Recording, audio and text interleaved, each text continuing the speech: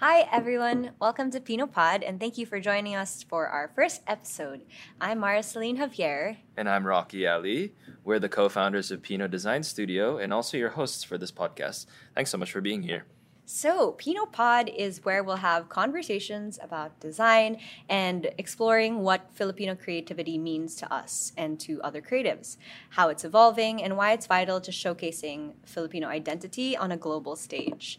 We'll also be sprinkling in some life advice and personal stories. So, for today's episode, we're starting things off, pretty chill and sharing some personal experiences that influenced our creative journeys so you can get to know us a little better as well. And we'll also get into those journeys and how they led us not only to the founding of PINO, but also creating PINO Pod. It'll be the two of us just for today, but moving forward, we'll definitely be bringing in other creatives from the industry to join us in these discussions so we can delve deeper into their unique perspectives on design and insights on how to elevate Filipino creativity. We've got an awesome lineup for you guys, and we'll be releasing new episodes every 2 weeks. So make sure you're following PINO Pod on Spotify. So now that we've, introduced ourselves, shall we get into it? For sure. I actually have a first question, Mara. All right, what is it? What Filipino person, artist, or brand do you think deserves more attention? For me, top of mind, brand that I love and I think deserves a lot of love, not just from Philippines, but internationally. I think it's a really strong brand, is Halo Halo. So everyone, I hope most people know what Halo Halo is, right? The food. But Halo Halo is a local accessories, and now they're expanding into furniture and apparel. That kind of local brand. And I just love everything that they create, but not just because it's great quality, but they've taken like such a classic Filipino textile, which is like banig, right? We use that for, sleeping mats when you're in the province and everything. They've taken that just classic design, kind of overlooked, right? They created really intricate, interesting patterns that are, synonymous to the brand already. You see it and you're like, oh yeah, halo halo. And they have created amazing colorways, very digestible, not just for, Filipinos, but for the international audience. And it really feels authentically Filipino. And it's so cool. I love what they've done so far with their accessories and their bags and how they've expanded into furniture and, expanded into apparel as well. That's a brand I've been following since their inception, I think in 2017. Well, that's when I first saw their pop-ups and whatnot. And they've just grown a lot, and I think they deserve a lot of international love. Yeah. I super love the name, especially. Yeah. You wouldn't think that something so simple as a dessert could be something so elegant as well. So playful. It's really well reimagined. Yeah, and also from a branding standpoint, right? Just the name itself, like halo halo, is just everything mixed into one, right? Yeah. It's like all of the random ingredients that you would have, like gelatin, ice, ube, leche flan. Like they're all, very yummy on its own, but together it makes like its own new concoction, right? And I think that's also what they've done with the brand, is that they've taken ingredients or materials that are just Filipino, and they've created something new with it. Yeah. So just from like a branding philosophy perspective, I really appreciate that. Yeah. What about you? For me, I honestly think that they get a lot of attention, but I think they really deserve more. I think it's THE Clothing. For me as a logo designer, I absolutely love the logo. There's so many parallels to the geometry, but at the same time, it just feels so authentic and so simple. It's kind of like one of the logos that are on my bucket list of if I had to design a logo, it would have been one of these. Yeah. Like, really, really great streetwear from a local company, and honestly, I think that more people should be buying from them. Yeah, nice. Actually, we're both very passionate about design and culture and creativity. So I guess for you, just knowing and seeing your passion, right? What is that? What is the formative experience that you had growing up that kind of got you into design and got you into, loving it? Right. So there's always a thinking that, for you to really appreciate a country, it's about you growing up there, living there, kind of knowing its nuances. But actually for me, I really appreciated the Philippines because most of the time, or at least half of my life, I wasn't here. I was actually studying abroad. And I think, You're like a third culture kid. Right. And what's nice is that because I didn't get to experience it on an everyday basis, I really, really look forward to certain things about coming back here. It's like, just riding a jeep again, or eating particular foods, or going to specific beaches, or even just hanging out with like Filipino family. I think that the Filipino like identity and culture is just so different, and it honestly made me want to come back all the more. And I think what's interesting about that also is that, you know, being able to kind of experience other countries as well. It's like I also got to see the strengths of Filipino culture all the more. Yeah. You know, our warmth as a culture, our approachability, our hospitality, and I think that, you know, those things can actually, with what we're seeing in terms of international design practice happening, there's a huge opportunity for us to communicate those all the more in how we communicate our process, how we communicate our ideas, how we cultivate businesses. We are definitely a cultural identity that I think has the potential to be on par with Tokyo, New York, all of those things. But it's just a matter of having creative people push that even further. And I think we're definitely on that right track for sure. Yeah, and that's why you wanted to get into it in the first place, right? Yeah, it's like a childhood dream that, you know, especially now with the creative industry being so exciting and energetic and full of life. It's a great time to get into creativity. And for me, it's a bit nostalgic. It's like I'm actually seeing that childhood dream kind of form with how, you know, the Philippines is shaping up. Honestly, it's really great to see all of these businesses coming up, these different clothing concepts like Halo Halo, THE, all of those things. It's really great because I think we as Filipinos are very, very creative, and, you know, it's exciting to also be part of that as well through PINO. Which, I mean, brings me to maybe the last question that I like to ask you is, what kind of exciting opportunities do you see here in the Philippines? You know, if you're going to start a business or if you're even looking for like a job, like where do you kind of see the excitement, the energy happening for our industry in our country? Yeah, I think, you know, to really understand the level of potential and opportunity here in the Philippines, you also need to see take a step back and also see that, I guess, as a culture, as people, we've always kind of looked externally, we've looked abroad for that, you know, level of creativity and design, right? We really admire, for the longest time, right, we really have admired Western brands, Western culture, and that's something that we think is like better than like what the Filipinos or Filipino people can do. But I think now that we've, you know, we're in a time and a generation that is moving to really valuing and admiring local, and you know, really seeing the value of local craftsmanship, of local ideas, like Filipino ideas and creativity. And I love that it's kind of going back to our roots and seeing like how opportunities here can grow us to an international level. Right. So, and I think that's really what it is the opportunity is the potential of the Filipino everyday person. The Filipino creative, right? The Filipino artist. It's really the opportunity is realizing that potential in our people, but also within our culture, within what we see around us. Our ideas too. Yeah, our ideas, just the agriculture around us, the food, as you said. Just, you know, design can take so much inspiration from all those different things. And I think that's, such a great opportunity. And, you know, I'm excited about realizing that with PINO and doing it through the means of PINO as a design studio and in other areas and services that we like delve into, right? That's what really excites me. But I think for, you know, every other Filipino, it's also seeing like, wow, we have so much potential, not just... Right? We're not just known for like being really strong singers or beauty pageants. We're actually like, there's so much more depth and complexity to what our culture and our talent is. It's not just, you know, being able to sing or, he's Filipino, of course he can dance. like it's not just that, but it's also like, oh, we're great at design. We're great at starting, you know, brands that really show and highlight our culture, and that can be appreciated by international audiences. Like it can be all those things, right?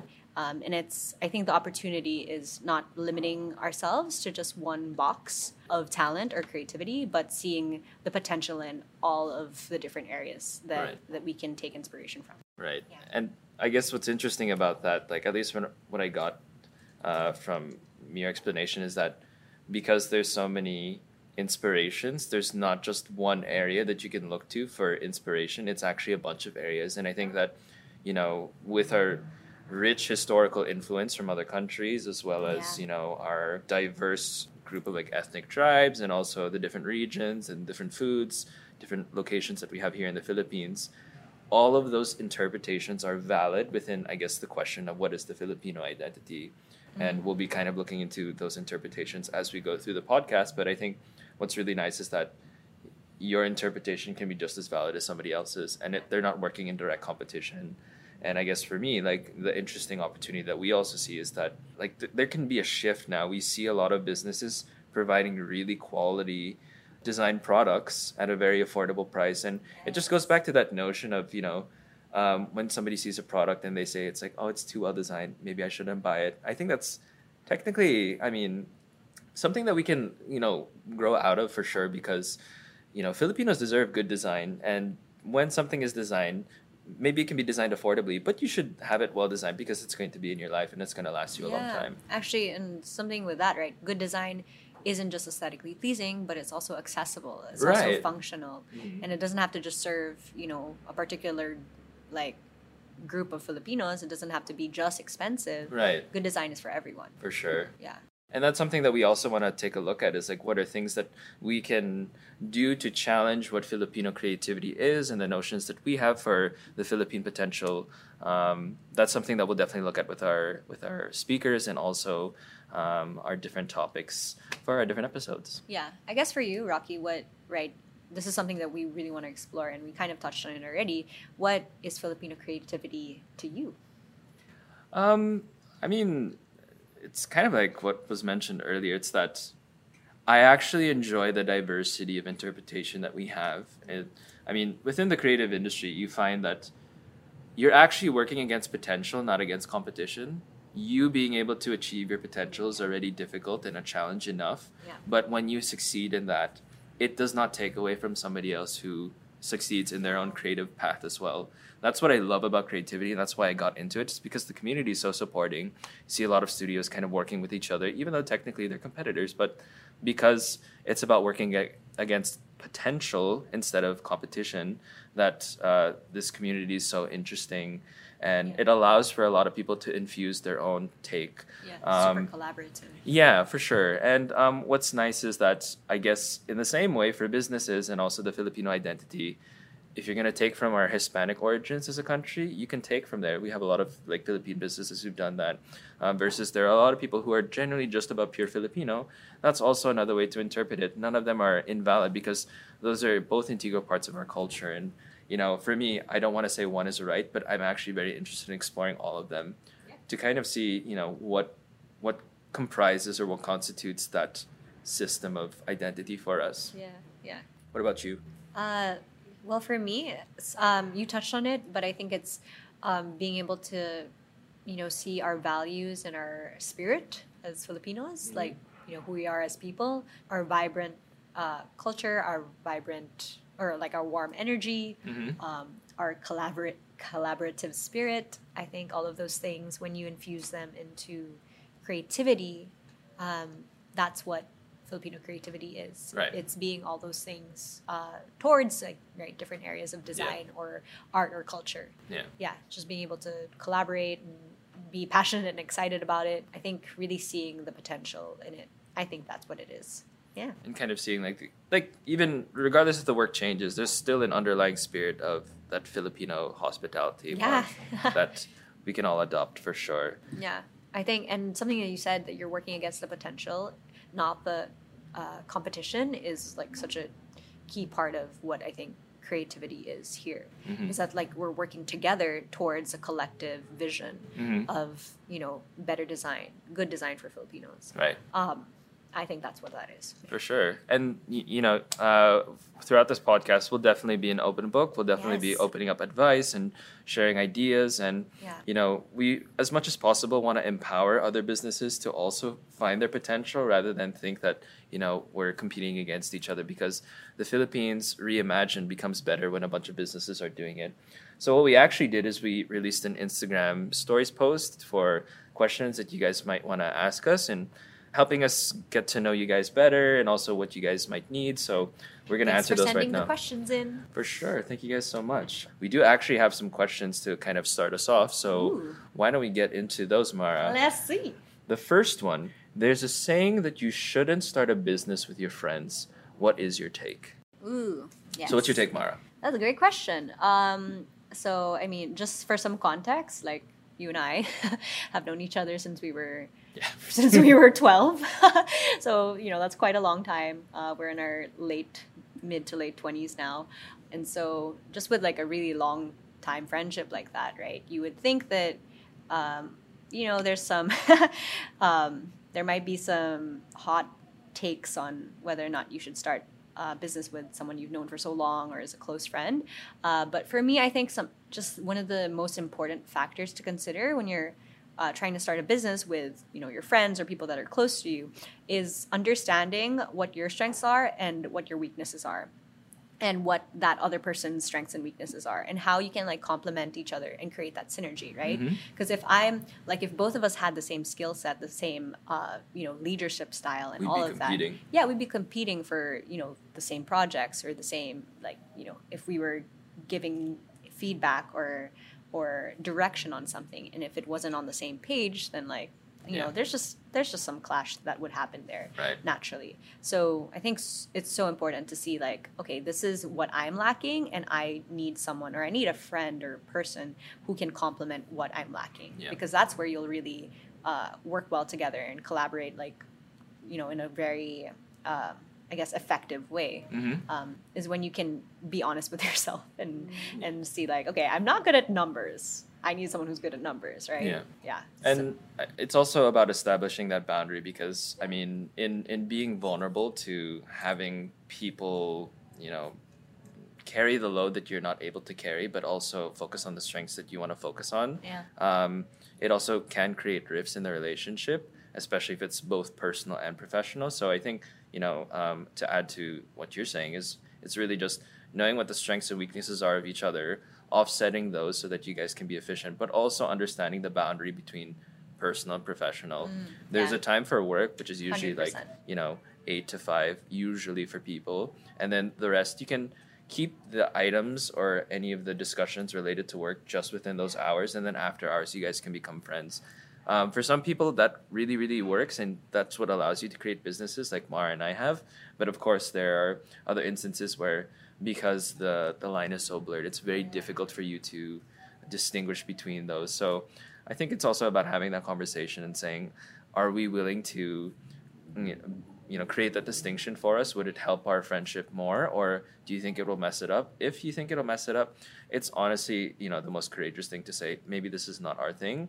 I prefer to work with people I can just be purely professional with, because I want to protect our friendship. But of course, if you think that it can lead to a much deeper relationship, and you guys can be responsible enough to separate those spaces, I definitely recommend it, because sometimes work does not feel like work, especially when you have friends over. Exactly, for sure. Yeah, I think it's all about just being able to know when you're wearing your work hat and when you're wearing your friendship hat with someone. Yeah, and just being like, okay, I'm taking this hat off now. Let's chat like we're friends, Yeah, so next question. What's something you've discovered that people don't tell you about starting a business?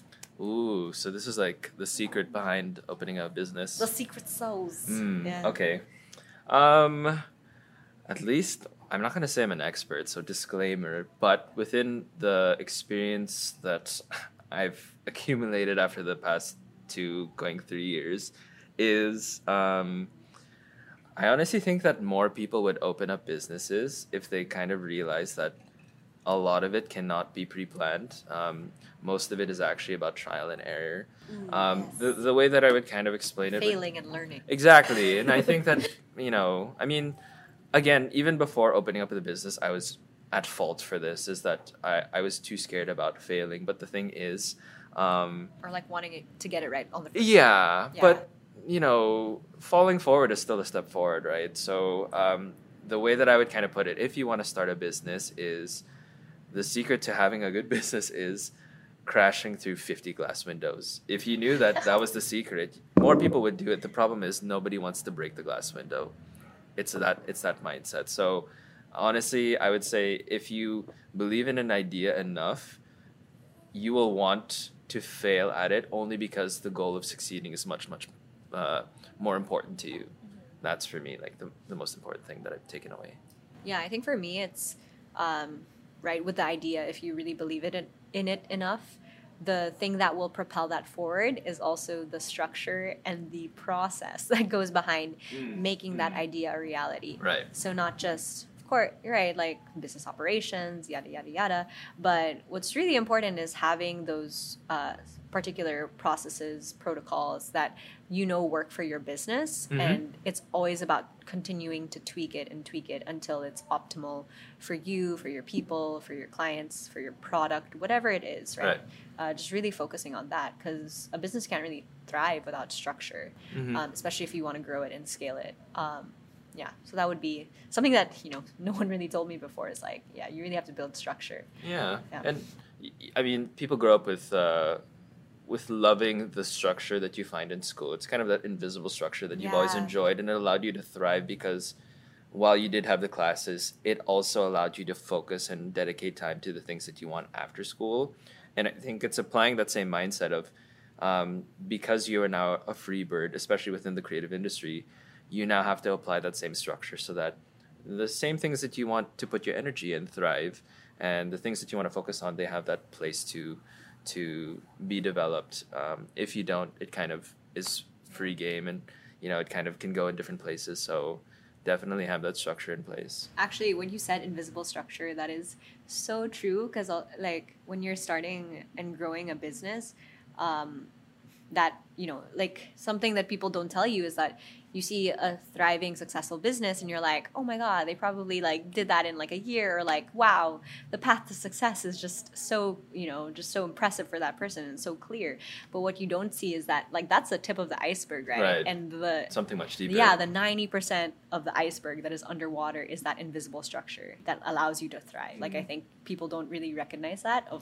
Obviously, there's like a lot of hard work and blood, sweat, and tears that goes into creating a business for each person, but that invisible structure that is kind of like unacknowledged, and you kind of like it's not really shown. It's not really shown, and it's working well when people are just like, like looks great. Like you're like, okay, cool. I guess the structure is working, right? Yeah. And I mean, kudos to you guys, especially if you've developed that structure for yourselves. I mean, all that hard work that doesn't really go noticed is definitely going to pay off for sure, because it's really going to propel a lot of the things that people do see further. And we actually go to our last question. If you could start PINO again, is there anything you would have done differently? Ooh, this is super interesting. Loaded question. Okay, so for me, I don't think I would do anything differently, because obviously everything that we've done has kind of led us to where we are. It's definitely being grateful for the shortcomings and the failures and the the learning curve and all of that. So I don't think I would necessarily do anything differently, but if I could start PINO again, I think I would just tell myself to trust in the process, and that it will be a gradual growth to get to where you want to be. Because I think a few years ago, and this is my experience, but I'm sure a lot of people can identify with this, is that I had a very clear picture of like who I wanted to be, and like who I want, what kind of leader or like business person I wanted to be. And I saw that image, but I was like, how do I get there?